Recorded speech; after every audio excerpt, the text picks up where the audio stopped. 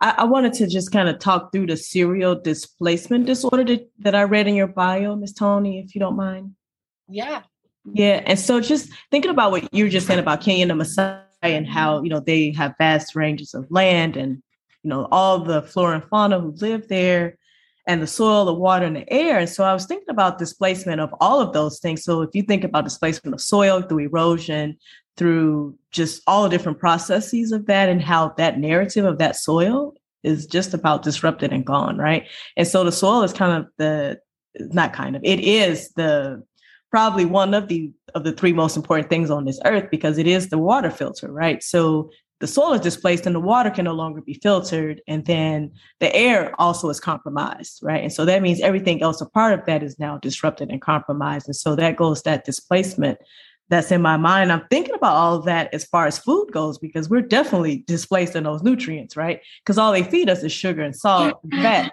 Right. So, and now we're just all addicted to it. And it's very difficult to break from that when all they give you all day long through social media, through the signs outside, on TV, just everywhere is drink and eat. That's it. And it's not even about eating vegetables or making sure you're getting that. And it's like, goodness, the displacement of that. Now it's like the displacement of your mind and your soul and your own beliefs.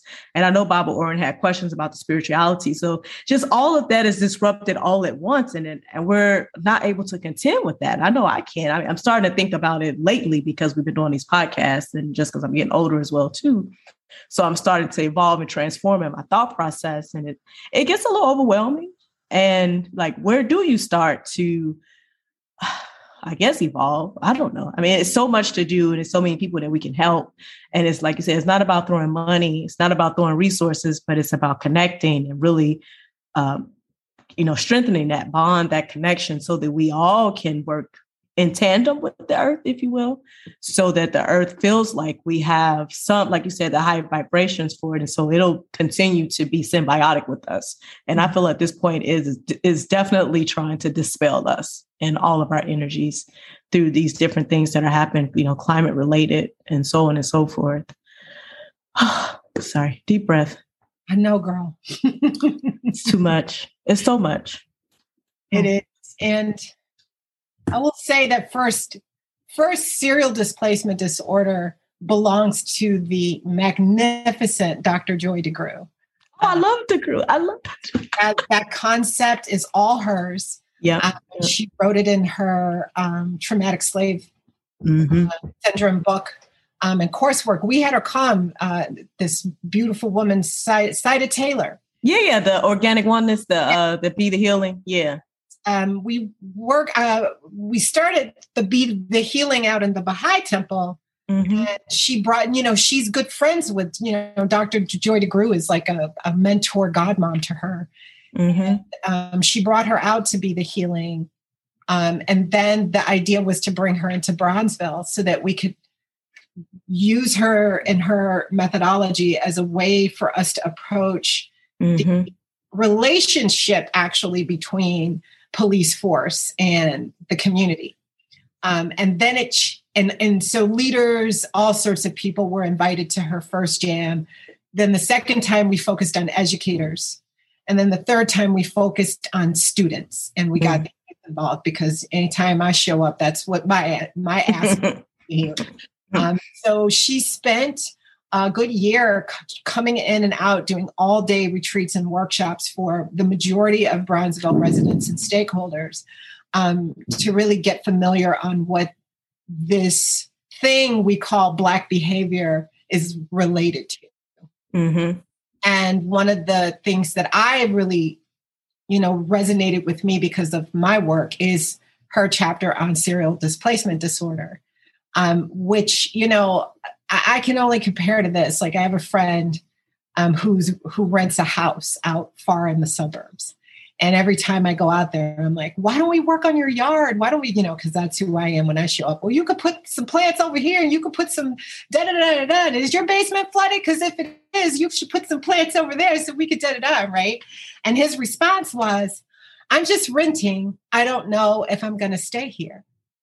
And it is exactly the metaphor for how serial displacement disorder affects our community.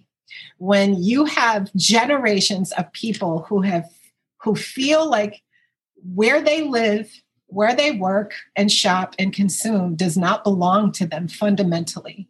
And every single cue within their environment is telling them that their bodies are not welcome in the spaces that they occupy. Their money is not safe. Their bodies are not safe. Their investments are not safe. Their children are not safe. They do not own anything.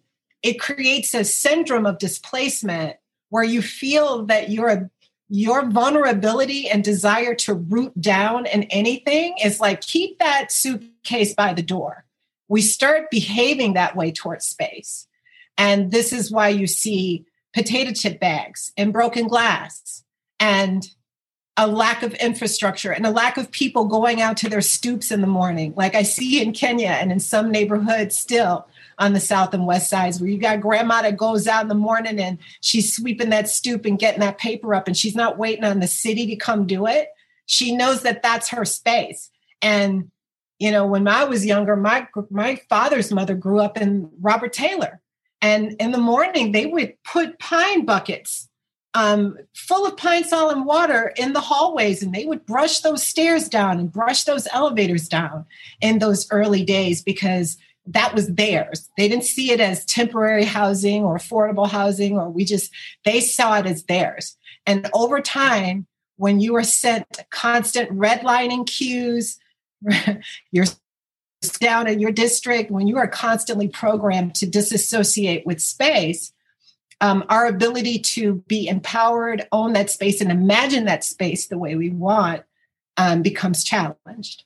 And so a lot of the reasons that I activate the way that I do, not just from, securing pollinators to ecosystems, but art and gathering and play is part of why we design our gardens the way we design it, is because it's reprogramming the idea that this space does not belong to you, particularly if you can grow it or you can install something that you created. It reprograms the idea that this space is not mine. And not only do I not want to abuse it and trash it, I actually might want to imagine that I could turn it into something beautiful.